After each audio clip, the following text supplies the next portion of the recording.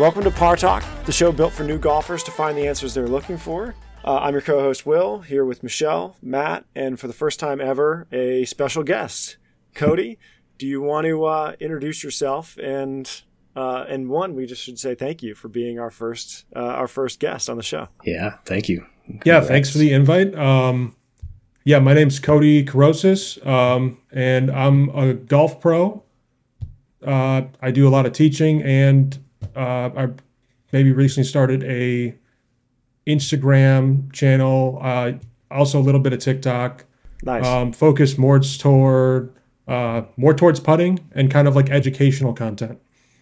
That's awesome. So where are you from? Let's get a little background. What's your where are you from? Where are you living now? What's your history with the game? So I grew up in Wisconsin. Okay. Which is where I was as of recent for like the last year. I've been a little bit of everywhere. I grew up in Wisconsin. I started playing golf when I was maybe 3 or 4, so pretty young when I was a kid. Oh wow! My dad used to be a caddy in Cool. Wisconsin as well. So that's a good intro to the game. None of us here on the show, except for Michelle's dad, plays a little golf. My parents don't play. Matt's parents don't play. So we're all sort of coming at it from different places. That's cool, though. Mm-hmm.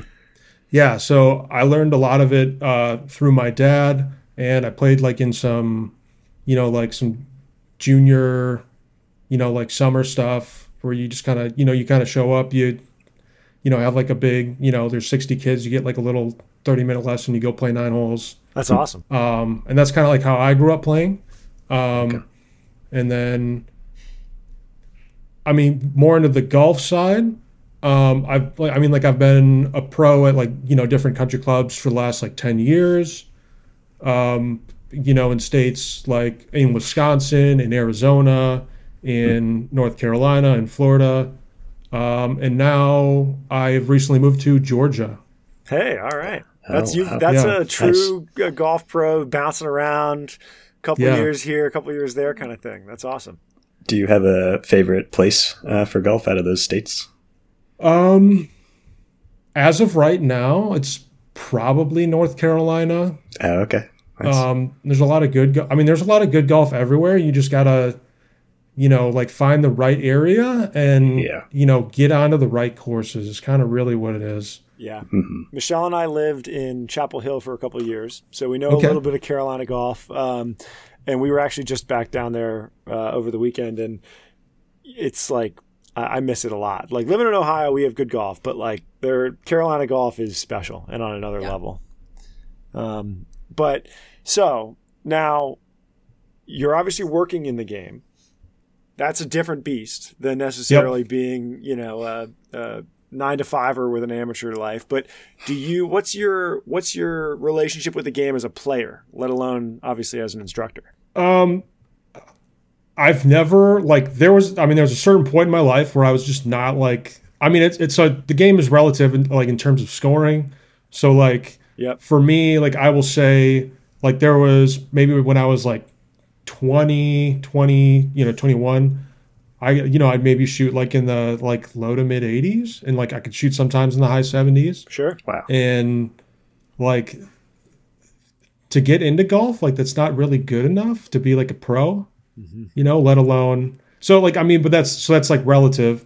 So at that point, I just put a lot of time into golf to get my game to a level where I could go, become a teaching professional, or, maybe playing events, is something that I had thought about, but more so it's passing a player ability test to get your PGA, which is pretty much the course rating, depending on where you are, over 36 holes, you have to shoot the course rating plus it's times 2 plus 15. Yeah. So it's usually it's around around 77, 77, right? Yeah. Something like that. Yeah, exactly. Yeah. I remember that. I remember the only time I think maybe the first time I learned that was Tom Coyne's book, Paper Tiger, when he was chasing the game. Right. And that was one of his sort of experiences where he would show up to the player ability test, I think or whatever it's called. I think in his book he was referencing like Q School. Yeah, that was his end goal for sure. So like the player ability test to become like a golf pro, like to become a teaching like a head pro at a golf course. So they just want you to shoot a certain score. Mm-hmm. Like to become like a tour professional is like a totally like unbelievable level that is really hard to explain. I mean, I think he does a great job in Paper Tiger of explaining like how good you have to be. Mm-hmm. But like, so like I like personally, like I've played with, some professionals before, and it is unbelievable, to think that like, like I think, my game is good relative to, most players. But then you play with somebody like that and you realize like just how much better everybody on there, like on the tour is. Yeah. And like how much even those guys on like the mini tours or the Corn Ferry tours who like technically like aren't good enough, to make it to the PGA Tour, like how good they are. Yeah. Like it's crazy. Yeah. It's a different beast. Tom Coyne walks through that really well when he's like, take the best player you know and compare that to a PGA Tour player, and it's like not even the same. Yeah. I think it's a fun world, but I'm curious, now you've entered an even different world of golf on Instagram and, like you said, TikTok a little bit. I'm curious, how did that start for you? And what's that experience been like? So it pretty much started with, I had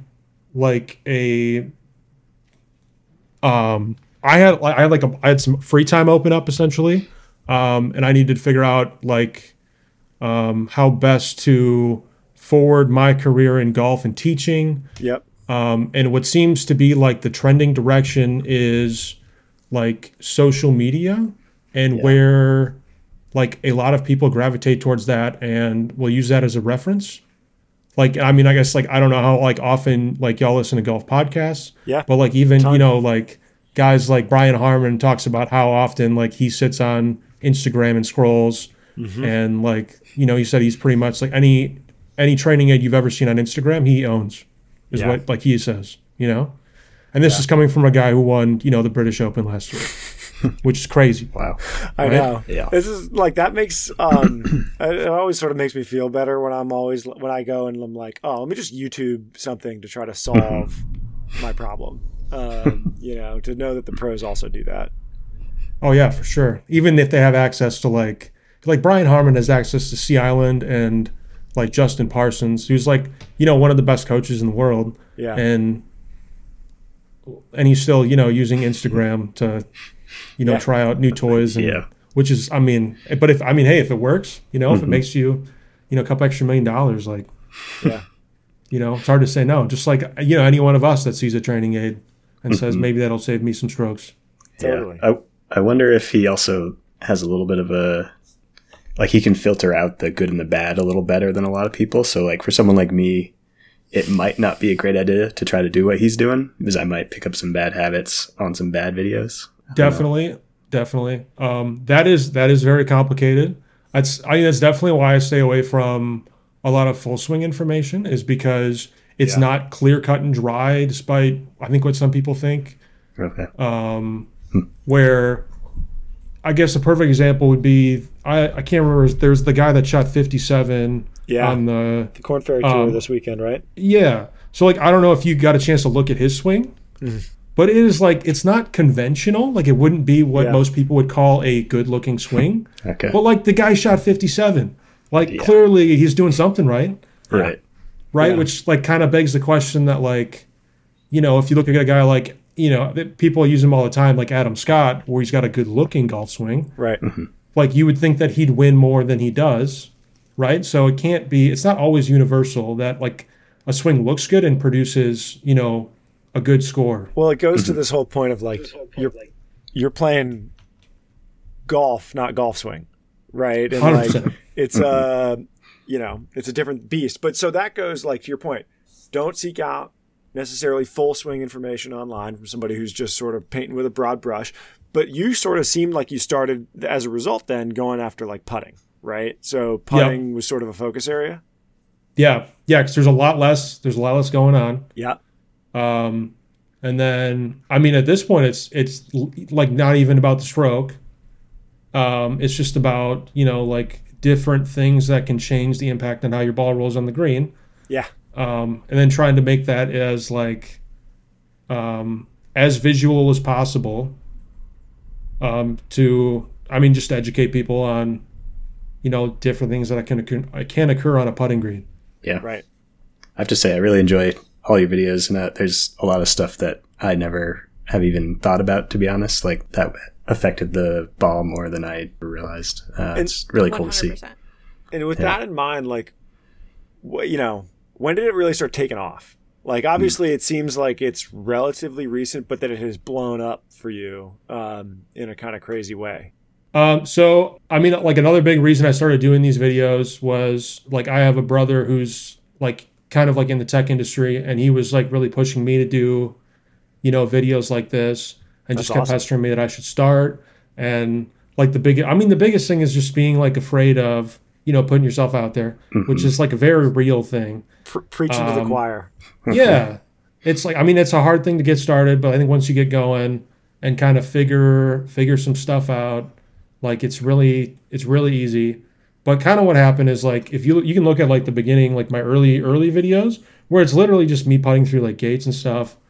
And it was like, I was just making content, and I wasn't really like, at a certain point, I wasn't putting like a whole lot of effort into it. I was just thinking like, I've got to post a video every day. Yeah.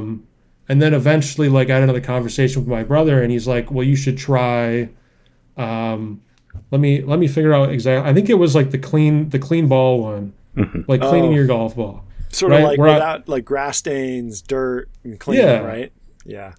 Like, and I thought that was just like I thought it was I was like, that's a stupid idea. Like, why would anyone watch that? Right? That's like, funny. it was like I thought it was like, there's no way this is going to work. Yeah. So then I literally, I think, so like I put, maybe a few hours into making that video. And now it's getting easier, to make videos. Yeah. But it went pretty viral, right? Yeah. Like, I think the first one, like, I know it got a couple, like 100,000 on Instagram. Wow. Nice. Like I posted on TikTok, and it got like to like 1.6 million in like 2 days. Wow. That's probably so, like, viral. Yeah, like I didn't really expect that. And you then also like thought it would be bad, like people wouldn't want to watch it. Yeah, I was like, how is this possible? Like, why is this interesting to people? Mm-hmm. So then from there, obviously, like it was like, okay, like maybe I should be okay. It was like 660,000 views, right? So I'm thinking, okay, like, well, this is clearly like a good avenue if I want to get more views. So let's think about, different videos I can make around, like stepping in somebody's line, and then just, coming up with all kinds of different ideas that you could test. And then the biggest thing I think is the hardest part is like finding differences at a certain point. Sure. Where like I can roll a Pro V1 and like a TP5, and like they're going to roll relatively the same. There's really not going to be a whole lot of interaction there. While I think some people want to see that, like just to be just to confirm it, like because nothing's happening, like it would be perceived as boring, know? Yeah. So it's finding all the things that could change, like affect how your golf ball rolls, right? Like whether it be changing golf balls, playing a different kind of golf ball, like a matte golf ball, or not cleaning your golf ball, Yeah. And then ever since then, it was just like off to the races with like that kind of content, and then just trying to come up with ideas like that every single day. Yeah, I was going to ask, before we get into the specifics of some of them, the process for you is, you said it took a couple hours to make a video like that. Is that still true, or has it gotten a lot easier? It gets easier if I'm like making a video that I've already previously tested. I really don't want to put like bad information out there. Like that's something that I'm like really trying not to do, which is very hard. I mean, there's a lot of people that are gonna like, critique, which is, it is what it is. Like that's just, these two are scientists, so they will appreciate the scientific rigor of that. Yeah. Yeah. So, I mean, like I will especially for like, like golf balls with grass stains, like I sat out there for like, I'm sitting out there for like, 6 hours just rolling these balls, trying to make sure that it's not like like, am I just like, do I have some sort of confirmation bias? Like, can I just repeat this over and over? Bingo. Yeah. So like that, so that's a tough one. Like that's what I want to do. Like wind, because wind does impact the roll to a certain extent. It just depends on how hard the wind's blowing, but it's really hard to test it if you can't, you kind of need to bring a fan out there so that like you can like guarantee how much, wind is blowing. Yeah, that one's hard to control for. Experiments. Exactly. Yeah, because otherwise, like, I'm going to hear people, telling me that, like, was the wind really blowing there? Which, to their point, I get, Yeah. I mean, you get chirped a little bit in the comments. That's okay. I've looked at some. There's some negative, but there's a lot of people who I think appreciate it, right? So, like, does it bother you? No, I mean, like, you got to get used to, like, people getting mad at you or, like, saying, like, well, this is, like, fake. Yeah. Do you find that sort of interesting that they, like, don't want to believe it? Or, like, don't want to, like... I think it goes into, like, life in general, where, like, if you've believed something for, like, 30 years of your life, and somebody's showing you a video that, like, is telling you that, like, that's not true, you're either going to say, like, well, everything I believe for the last 30 years is a lie, or you're going to say, like, this guy's a liar. Yeah. And I think it is significantly easier to say that, like, what I'm saying is a lie.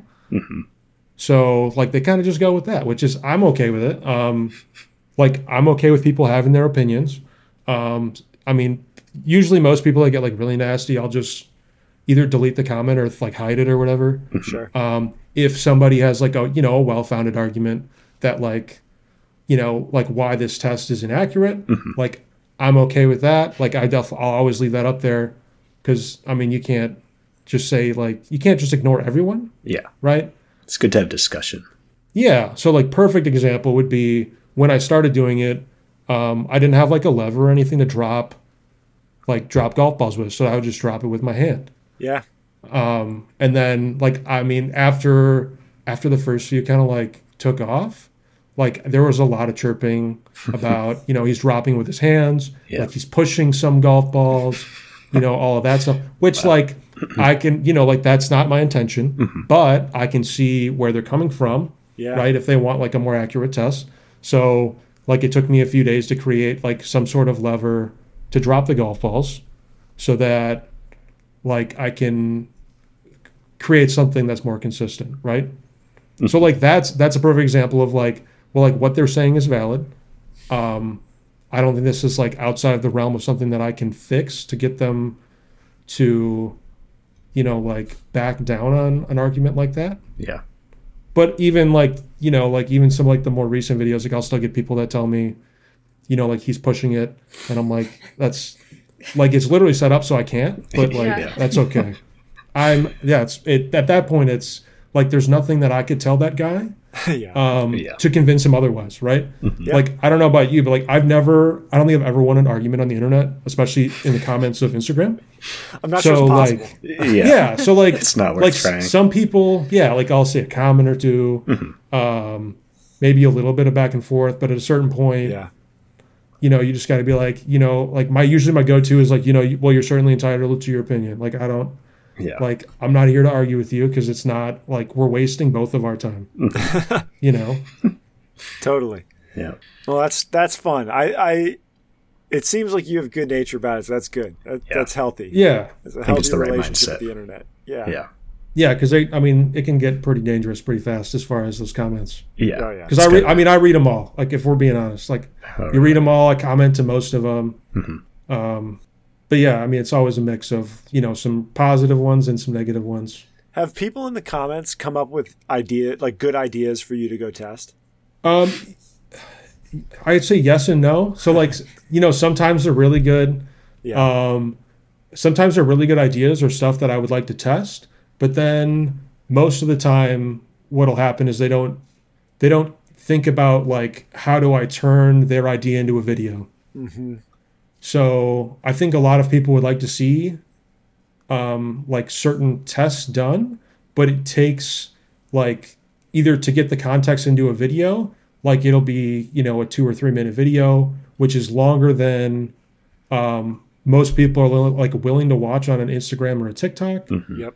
So I try to make them shorter, just to kind of like, it helps with the algorithm and everything. Yeah. Have you ever thought about making the longer video and then like cutting it down for a short to like extend the work a little bit? I have. I think with like the longer videos, so like I've thought about the next step is pretty much like my brother keeps, pestering me about, making like YouTube videos and making like longer form content. Right. Yeah. I think the idea of like sitting there on a putting green talking to myself for like an hour and a half is terrifying, if I'm being honest. Yeah. Because I'm going to look absolutely crazy. Yeah. I think you get over that pretty quick, but that's just kind of, how I feel about it. Mm-hmm. Sure. And then it would be easier to break those down into smaller videos. Yeah. Just a little bit of a few obstacles get over to get to that level of video. I It's very different from the short form. So. And I love the idea of the members at the place, you're working, just walking by. Oh, there's Cody. He's filming his next, YouTube series over there. Yeah, exactly. Like that's something that like I kind of have to feel out still. Mm-hmm. Originally the short form content I make isn't that big of a deal because like it's only like a 1 minute video, so I'm not really like invading. Mm-hmm. Right. Yeah. But like working at a country club, like, some people aren't going to be, I think, as inviting in terms of like taking up a section of like a putting green for like 45 minutes, Right. Where like, I think if it's quiet, it's not that big of a deal. Now this isn't like something that I've been talked to. This is something that I would put on myself. Of course. Just so like I'm not, ruining anyone's day or, invading anyone's, time. Right. Yeah. That makes sense. I think that's fair, right? I think there's probably a lot of members at a country club who probably wouldn't get like what you're trying to do. For sure. Yeah, what you're building, which is a hard piece of it. But Matt, Michelle, should we turn our attention to the specifics? Yeah.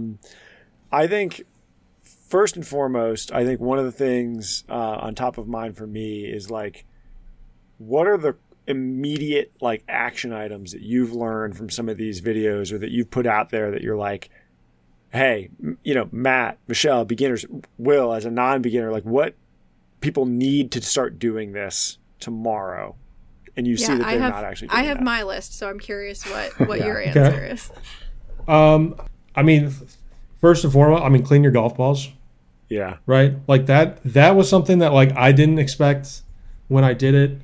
To have like that big of an impact. Mm-hmm. Yeah. Now I know like some people, a lot of people joke in the comments about, well, like if the greens are really fast, I should use a dirty golf ball. But because the whole thing's not coated in, the grass stains, Right. like the speed is not going to be consistent because you could be hitting different parts. Mm-hmm. Yeah. You're right. Mm-hmm. Yeah. So like it's best to keep, as many of the like variables in the equation consistent. Mm-hmm. Yeah. So like if you're always putt with a clean golf ball, like what the ball is going to do is more predictable. Yeah. If that makes sense. Like that's probably the easiest one, right? Like it That was doesn't something take. I did not know at all. The grass stains video really got me. I had no clue. I would definitely started it's certainly paying attention. like it's one of those things where it's like 10 seconds of like energy and effort to do a fix now in a way that when you're just playing a casual round, you people don't do. Oh, for sure. Yeah. I think more. I don't think that's like a beginner thing. I think that's like a universal, like, Yeah. Like there's a lot of players that don't clean their golf ball, like a ridiculous amount. Yeah. Yeah. So I was shocked to see that one. The one that got me a little bit, I'm curious your thought on it, is this like the levels of slight damage on a ball or like a scuff. Yep. You know, like, hey, I'm not getting golf balls for free, right? Like I get that. I'm buying balls. And so I've always sort of like toyed with where's that line between I got to take this ball out of rotation or can I get one more hole? Can I play a little bit longer with it, you know? And can I also just add on extra question, does it make a difference if you're a beginner or like a pro? Like, is there a small enough difference that doesn't matter for a beginner? When you're a beginner, I totally understand. Like, you know, you're just playing, you know, like golf balls that you find. You're not necessarily always playing new ones. I don't think there's necessarily like anything wrong with that. I guess that's not like the intention. Like you should always play with new balls. I think it was just to, you know, make people aware that like the golf ball changes, you know, throughout your round. Yeah. Which is so like there are a lot of pros only play like a golf ball for like 3 holes, right? And then they switch out, but they get free golf balls, right? Yeah. And like for the record, like most of those guys don't play what you buy in the store. Like they are playing golf balls that you don't have access to. Oh, really? Wow. Yeah, I so didn't like know that. they like they have balls that fly lower, like, you know, spin more. Like they can customize a lot of them. Huh?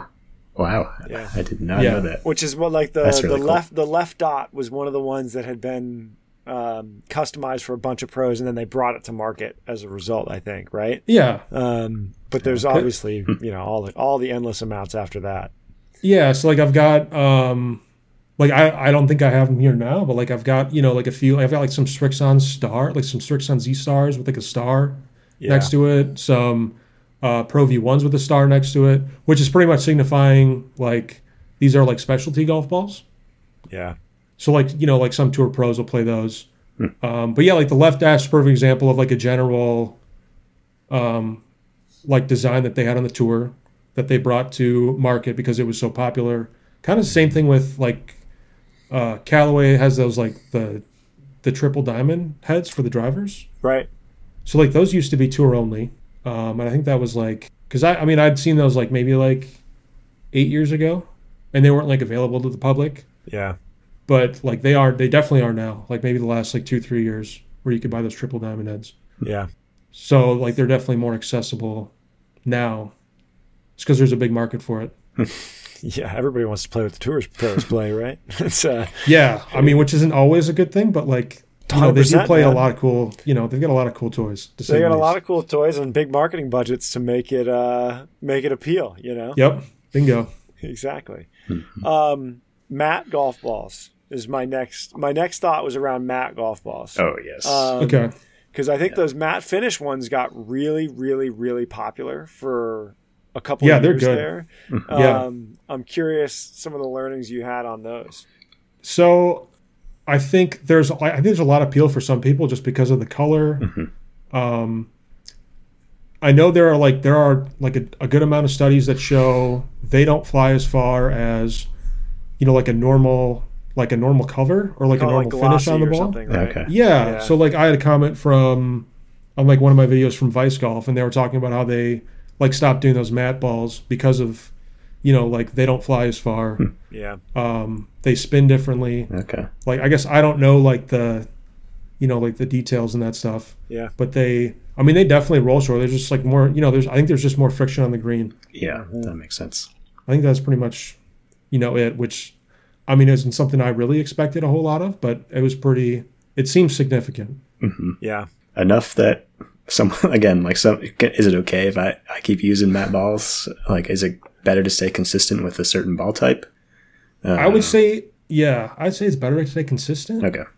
But at the end of the day, every once in a while, not going to hurt. Yeah, I think if you want to hit the ball further, like you shouldn't be playing matte golf balls because you lose distance off of them. Yeah. Because there's more like resistance in the air. Okay. I think like my golf spy has some like data on that I don't have. I was going to say just that thing because I used to buy Vice balls and back, you know, I'm like an 8 handicap, right? So for the most part, I'm trying to buy deals and things like that. And Vice was always such a great deal. And I had never bought the matte ones, but I had some matte balls in, and they also just felt different. Like there was it had a different, kind of interaction with wedges around the greens, right? You could feel it differently. And so I sort of steered away from it, but then I saw that My Golf Spy like rundown, and I felt so vindicated because I was like, oh, here's somebody who's got the data to back up the fact that these are not the superior golf ball, right? That they are in fact detrimental to your performance. And so I was sitting there going, oh, this is great. Now I know I can sort of like, doesn't matter if that's a Black Friday sale. I'm not going to buy them. It's not worth it. It's not worth the trouble, Yeah, I think with the matte golf balls are definitely like trouble. I don't think Vice itself is a problem, if that makes sense. Yeah. I think they make a good product, especially for like a price point that, like I guess like the entry level like price to golf is pretty steep. Yeah. Yes. I mean, if we're being honest, right? Like it's a big investment to get into. And then, there's all the costs of, greens fees and like a push cart if you want one. If you don't want to pay for, a golf cart. And yeah, I mean, dude, golf balls are like crazy expensive. I know. It makes me crazy because I know, like if you think about the margin of a product like that, like they're getting an enormous margin, and then most of these companies are putting all that margin into marketing budgets to get us to buy more of them for the same 50 plus for a premium ball that you're seeing crazy in pro shops. It's nuts. This is why when Matt texted me that he wanted to start playing golf, I sent him an old set of irons I had in the garage and a trash bag full of golf balls as an enabler, right? I was sitting here going, I need him to get addicted like I'm addicted, so let me just fuel him with all the things to try to lower that cost barrier. Because you're right. It really helped. Yeah. Just getting over that initial investment. Even if it's just like $100, $200 worth of gear, it's enough to get me rolling. Yeah, that's the hardest part is getting started and thinking about the investment it costs to get, into golf, honestly. Yeah. And it can be, an intimidating sport to get into. And I think like there are a lot of people that play a lot that aren't very accepting of newer players because like they have you have an impact on their day if you're not playing as fast as you want, like if they want you to, or, maybe like you don't know a rule or something and they just like, instead of like having a conversation, they just yell at you. Like, working in enough country clubs, like I'm so accustomed to that, it's like unbelievable. Wow. It's like I've pretty much seen it all. Like I've seen a lot of like crazy stuff happen as far, and then it's just like, dude, you ever just think that like maybe they don't know? And they're like, there's no way. I'm like, okay, well, yeah, no, it's so true because people learn it when they're kids. Some of them, and they never conceive of the idea that you couldn't possibly know that. I know you've seen this. People don't remember what it's like to be new at something. Yeah. And I definitely have felt not welcome 100% of the time, which the gender piece plays into. We won't get into that today. Oh, for sure. But, no, it definitely does. Yeah. There's a lot of old dudes. Well, one of the big beginner learnings I had from your Instagram account was actually leaving the pin in versus taking the pin out. Oh yeah. Can you that tell one's us some more complicated. about that? Right? So I think I posted a video one day about like, like just leaving the pin in, like, is it beneficial if the ball has too much speed? Right? And like, I think the first time I posted it was just taken like way, it felt like it was just taken way out of context, as in like, that's the like exclusive reason that like we should always leave the pin in. Because like in case, I mean, like from my perspective, it's like the pin's going to help you when you have too much speed. Yep. But like in the specific situations that I tested with, like the type of pins that I had access to, which were like the fiberglass pins, they're pretty slim. So they were like relatively forgiving compared to like if you've ever played like with wooden sticks or like there are thicker fiberglass ones. Okay. I've never paid attention. I've never really thought about it until I started making these videos. Right. And then like I start to think about it a little more because I've always been one to pull the pin. Right. I think it's directly dependent on like your pace control. So like if I'm sure, like I know a lot of people like because I guess like how complicated we want to get because like go there, man. Let's get down to go down the rabbit hole. So if you've got like assuming you have perfect pace control, right, and like we're always dying the ball at the hole or like 6 inches by the hole, the pin doesn't really matter. The ball's going to fall either way. But when it starts to matter is when, the pace control starts to get worse and, you start hitting it 3 feet by, where that pin can have, a negative influence on whether that ball goes in the hole, right? So, because there have been multiple studies about, and I'll hear it all the time from so there's a study from my golf spy about, why you should always leave the pin in.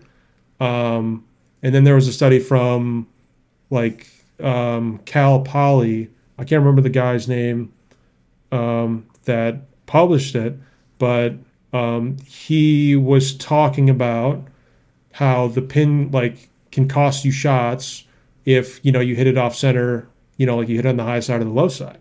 So I made a video maybe 2 or 3 days after that, or maybe a week after that. I don't remember specifically, because that honestly took me forever to find, which is going back to spending hours and hours just rolling golf balls. Yeah. Right. Of finding these specific situations where the pin is going to cause the ball to come out, and whereas if I just pull the pin and roll the same in the same situation, it goes in. Right. So it's the biggest thing I think is instead of just reading, data, I think people enjoy seeing, that stuff happen.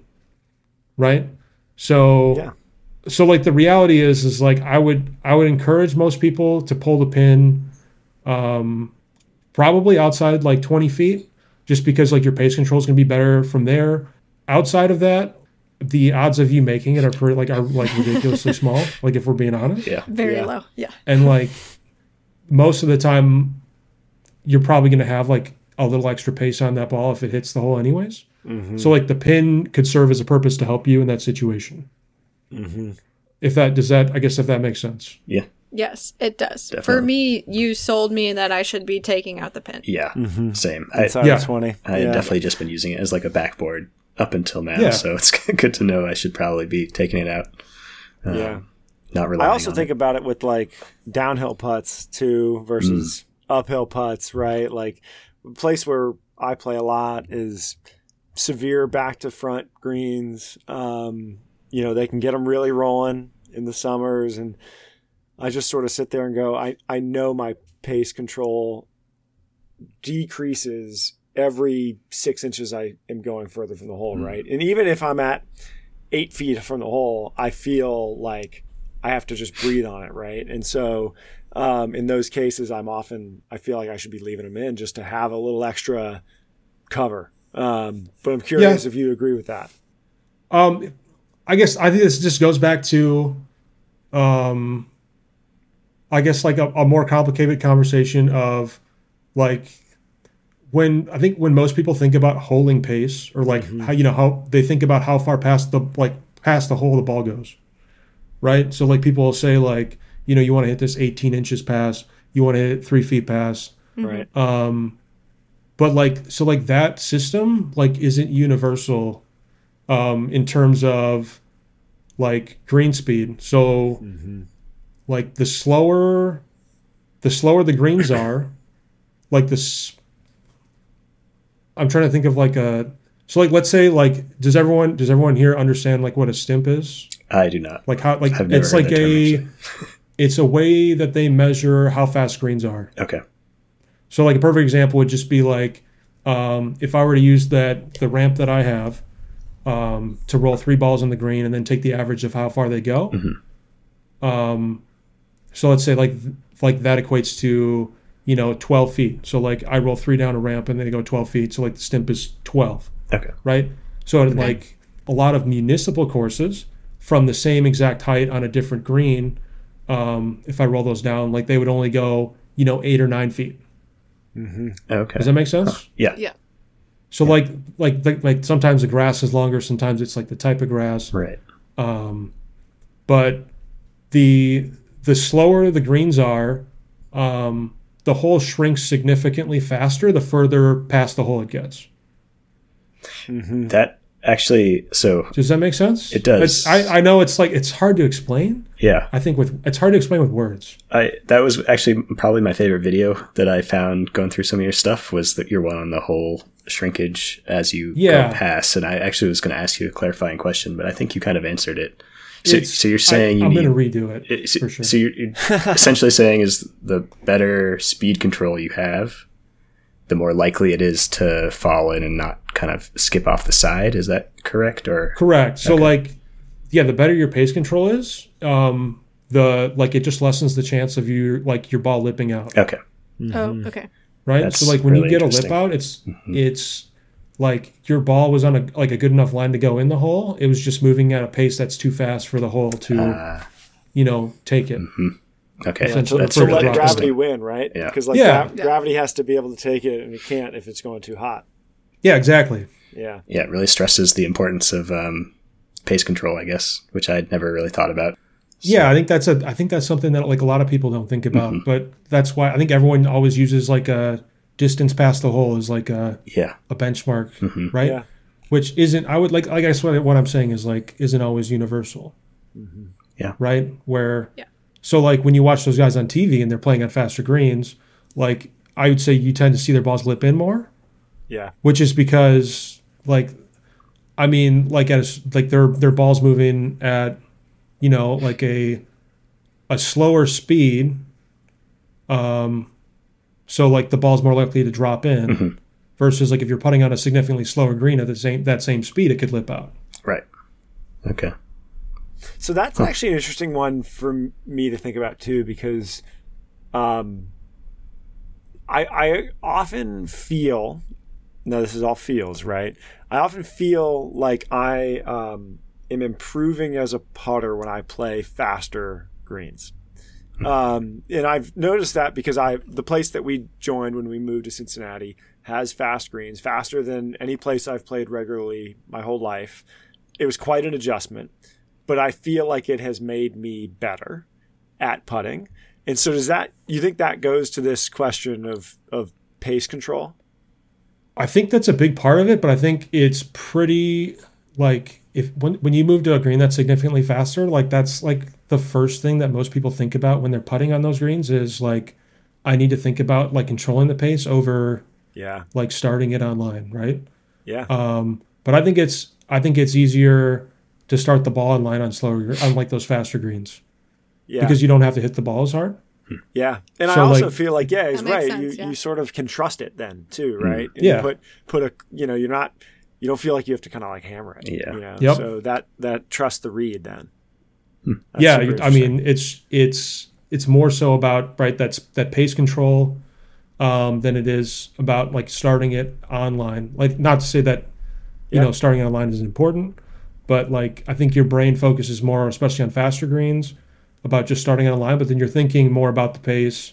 Yeah. Specifically, I think more because there's more repercussions if you don't get the pace right than there is if you miss the line a little bit. I was just going to say that. You've learned this one the hard way. One of my complaints.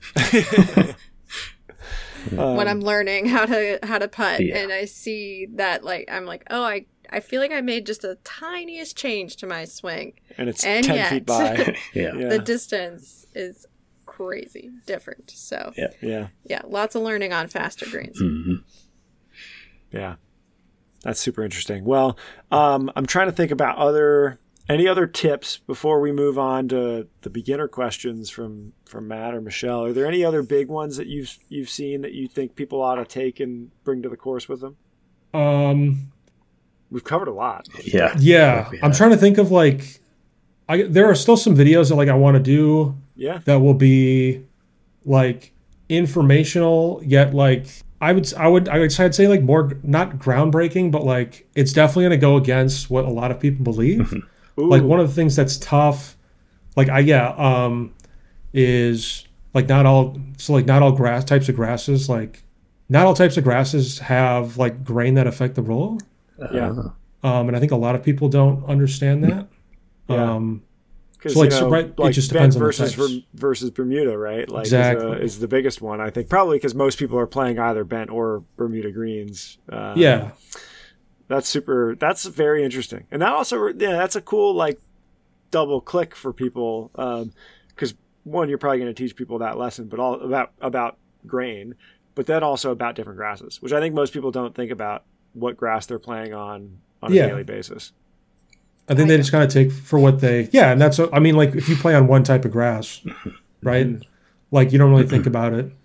But I'll say I thought about it when we were back in North Carolina for the weekend. It's dormant Bermuda all weekend long, and I noticed and felt that I loved it. By the way, it was so nice to go from sort of like winter Ohio conditions where it's wet, it's soggy, it's to be able to go to some firmer, tighter, dormant Bermuda was a fun way to spend the weekend. But you're right. If I'm playing my regular place every day, it's not a thought that goes into the process. And then the other like simple one is like the grass, like the grain of the grass does not move with the sun. Mm-hmm. I think there's a lot of people that believe that, but like most of the time, and like. So I've heard like plenty of like, pros talk about this. Most of the time they say it just works downhill. Like the grain is always working downhill. But I think it'll be good to get some like concrete video evidence of like grain not moving. Right. Right? Yeah. But it's going to be hard. I think it's just going to be hard to get that in higher quality and like get it in the same spot for, like 8 hours of the grass. Yeah, I could see that. That's pretty much it. A good time-lapse video. Mm-hmm. But also, like, grass is growing over that 8 hours. For sure. That's another factor, right? Like, that's sort of... It's going to be pretty small, I imagine, but could make an effect. Yeah. But, like, these are the ideas that I have that, like I think they're good content for videos. Yeah. But it's turning it into a 30-second video that's, like, the difficult part. Right. Mm-hmm. Right? Totally. That's pretty much what it is. So like usually I've got some like good ideas like in the chamber. It's just figuring out like how to formulate it into a video that like is engaging. Yeah. Have you done and this is kind of a personal request if you haven't, but have you done pond balls versus non-pond balls? Because I buy a lot of discounted balls at the pro shops that are, dug up from the pond. And I'm curious if you've done a video on if those make a difference. So like the tough thing with pond balls is you don't know how long they've been in there. That's a good point. Didn't think about that. That'll make a difference. That is the number one hardest thing about that test. Right. I guess and like you could waterlog some and like track the time. I guess I was going to say you could put it in. But then how long till it makes a difference? Yeah. Right. Yeah, but that's like I think like it's important to think like how long until it makes a difference. Mm-hmm. But then it also like you have to understand that like you don't know when you pick that ball up out of the water how long it's been in there. That's a good point. So like you're guessing that it's only been in there for 12 hours versus days, like a month. Like you just don't know. Right. Yeah. That's a good point. It's pretty easy to tell when they're waterlogged. Mm-hmm. Because like some will start to like bubble on the cover. Like I don't know if you've ever seen that. I haven't noticed that yet, but I'll keep an eye out for that. Yeah, it's not like that's not too common. Mm-hmm. I would especially as a new golfer, like I wouldn't worry about it too much. It's just like I don't think anyone should be like pressured into buying new balls for the sake of learning how to play golf. Like in the grand scheme of things, I don't think it's going to matter significantly. Okay. Mm-hmm. Especially if you're just learning the game. Okay. Right. I think there obviously is going to be a bridge where you need to start playing new golf balls or like newer golf balls. Because you will see a difference. Okay. Especially playing the same golf ball. Okay. So like I know a lot of people like switch around, which I think is totally fine for a beginner. Just because like if you don't have, money to invest in or don't want to invest in, like the same brand or the same kind of golf ball. They don't all fly the same. They don't all like react on the greens the same. Mm-hmm. They don't come off, they don't come off the club the same. But just not knowing how far a ball goes specifically when you're playing. Even like putting, right? So like different balls will feel different on the green. Yeah. That's something that I don't test because I don't have access to equipment to test that. Which I mean is just kind of how that works, you know? Like that's a tough thing to test. Yep. But I wouldn't get too hung up on, you know, like if however you can get golf balls to play golf, like do it, you know? Yeah. Like you gotta it's better to play golf with, you know, whatever than not play golf. Yeah. Is what I would say. I'm at the stage where I'm still going through a lot of balls. Is there a handicap when you would think about like, oh, at this handicap, you're probably going to actually notice a difference from playing a consistent, new, same type of ball? I wouldn't tie it to handicap necessarily. I would tie it to,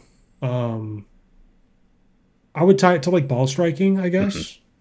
Right? Because like, I mean, I know some great ball strikers that can't, like, their short game is just so bad, it's embarrassing. And then, like, you know, I know the opposite, where, like, you know, they can't do anything except for, like, you know, get up and down from everywhere around the greens. So, like, I think once you start hitting the ball better, or, like, more, I guess I'd say more consistently, would be, like, maybe when you start, like if you were to gauge it from like, you know, a perspective of like how many good shots out of 10 you hit, and by good I mean like as far as a beginner goes, like I guess I don't know like what you constitute a beginner as, but like let's say, I don't know, once you start hitting maybe like 6 to 7 out of 10 balls in the air, like you think that's a good, like I think that might be a good benchmark. Yeah, just I think the in the air benchmark sounds reasonable. Is money. Like it's totally. Yeah, like I think it's tough sometimes. Like if I'll give a lesson to a beginner, like in the, you know, like I guess the more lessons you give, the easier it is to get somebody to get the ball in the air relatively quickly. But especially for like a new golfer, sometimes like they don't understand what they're doing. So like sometimes I feel like I'm getting more excited than they are. You know what I mean? Yeah. Like, because they don't understand that, like how fast, like that just happened. Yeah. Right? Where it's almost an expectation then. That's funny. But like, I've had that experience with Michelle when we've been out, and I've wanted to club twirl for her because I'm like, that was so freaking good, you know? Like, it's all just what you've seen in the perspective of it. Yeah, for sure. But I like the get the ball in the air thing because it's the like celebrating contact, not outcome part. Correct. Right? Yeah, that's huge. Yeah, and like it's good contact. It just went way left, but that could have been because you were lined up left or just whatever, right? And I think as you get to have more good contact, then what you're playing with matters, right? Whether it's a club or a ball or what have you. Yeah. You know, we've talked about that with Matt and Michelle in terms of when's the time to upgrade the equipment, right? From the whatever you got, whether it's a Facebook Marketplace find like we did for Michelle or my old stuff like we did for Matt. Like all of that is just you know, at some point you're going to want to do it. But it's going to be time. Yeah, definitely. So, beginner question of the week is something we do on the show. This is usually a time when Matt or Michelle will ask a rules question or something like that, but I feel like it's probably a good time to go to a beginner question of the week, and you're probably the perfect audience for that. Matt, have you come prepared? Yeah, I did. Actually, a question came to me watching some of your videos. So let's say, for example, you can't clean a ball for whatever reason, or it's got a piece on there that won't come off. Can you legally switch balls mid, like if you've putted once already, you pick it up, can you now switch balls legally, or do you have to continue using that ball until the end of the hole? You have to continue using that ball to the end of the hole unless the ball is deemed unfit for play. Okay. I didn't know that. This is like, I mean, so like this, like we're talking like official rules. Right yes. now, right? Yeah. With your friends, you know. I think if you're a beginner, like I'm telling you right now, like, I mean, like if you have other friends you play with, like they probably do that. I've played with people that do that. I mean, it's not that big of a deal, right? You know, But like officially, like under official rules, yeah, like so like unless it has like significant, unless there's significant damage to the golf ball, you have to finish with that ball. Okay. And then you can change balls on the next hole. Great. Yeah. I feel like if a PGA Tour player is playing and they have like a scuff, like a significant, like a scuff, but not like the most significant scuff, are they allowed to change it, or no? They would have to finish. Probably. I was kind of like, no, you can't. You like that, like the road rash on your golf ball does not constitute like damage enough to change it. Okay. That is something that I would have to look into, like exactly what would deem it unplayable. Yeah. But I mean, like there are tour pros that hit the car path that don't get to change their ball until the end. But I guarantee you, at the end of that hole, like that's gone. Either being signed and going to a fan, or it's going in the bag for sure every time, because that can have an impact on like how the ball flies significantly. Actually, I'm thinking of the only time I think I've ever seen it or heard about it. Bob Rotella wrote his book, Golf's Not a Game of Perfect, and his stuff's a little bit dated because it's a lot of experiences that he had in the 70s and 80s. And but one experience he had with one of his pros, I believe this was in this book, his ball was like blew up in the hole. It was back when the ball's quality just wasn't as good, right? Yep. And, like that literally tore apart, and that was where he could replace it. Yeah, sounds reasonable. But like, because on a regular week, PGA Tour pros are hitting it off trees, stands, cart paths, and I don't think I've ever seen in a normal course of coverage somebody replace one. Okay. It would be a pretty extenuating circumstance. Okay. Yeah, I mean, one of the big things, like back in the day, they used to have like these metal rings that they would keep on their golf bag, and like it was essentially like a test for the golf ball, where like if you could slide it through the ring, like it was still round enough to play, but if it didn't fit, like they had to switch balls. Wow. That would be that's a cool antique to find. Yeah. One of those. I would like to have one of those. Let me put that on my Christmas list. That's awesome. Yeah, I don't think those are too hard to find, but like, definitely cool. Yeah, definitely. Awesome. Any other beginner questions? I think we've covered a lot, actually. Like even just in the main portion of the episode. Cody, this is incredible. Yeah. Is there anything else? Like, obviously, we're going to watch the channel and the Instagram, and obviously all the other. Oh, where can people find you? Oh yeah, you should probably plug your stuff for the. I mean, right now it's just Cody Karoses Golf on Instagram and TikTok. That's pretty much it. Yeah, this is sweet. And if you're in Georgia and you need lessons, you're also available. I would. Let me see. I don't know if I can. I guess we can put it in the. I mean, I'll be at. You probably just do CodyKarosesGolf@gmail.com if you want to, link up for a lesson. Love it. Well, we'll put a bunch of stuff on our channels and get it out to the world. This was a ton of fun. I think obviously we have learned a lot from what you've done. I think it's also really cool to see somebody who's just embraced their own little corner of the golf universe and owned it and carved out a little niche. That's pretty awesome. So you should be really, I guess, proud and happy with what you built and excited to see what you build going forward. Yeah, I appreciate that. Thanks for the kind words. Yeah, seriously. Yeah. Well, we always end the show with one final question. We always ask Matt, what is he drinking? He usually asks me what I'm drinking, but I have a feeling we might be drinking the exact same thing, Matt. I went with the classic Wild Turkey 101 today. Yeah, we're having literally the exact same thing. All right. Yeah, a little. It's always good to have a little bit of bourbon or something to make the show for sure all the more fun. It's also to make the golf all the more fun. But the final words are always, when in doubt, just play fast. That's something we've taken to all of our beginners. But thanks again, Cody, for the time, and we'll see you next time, everybody. Yeah, thank you so much.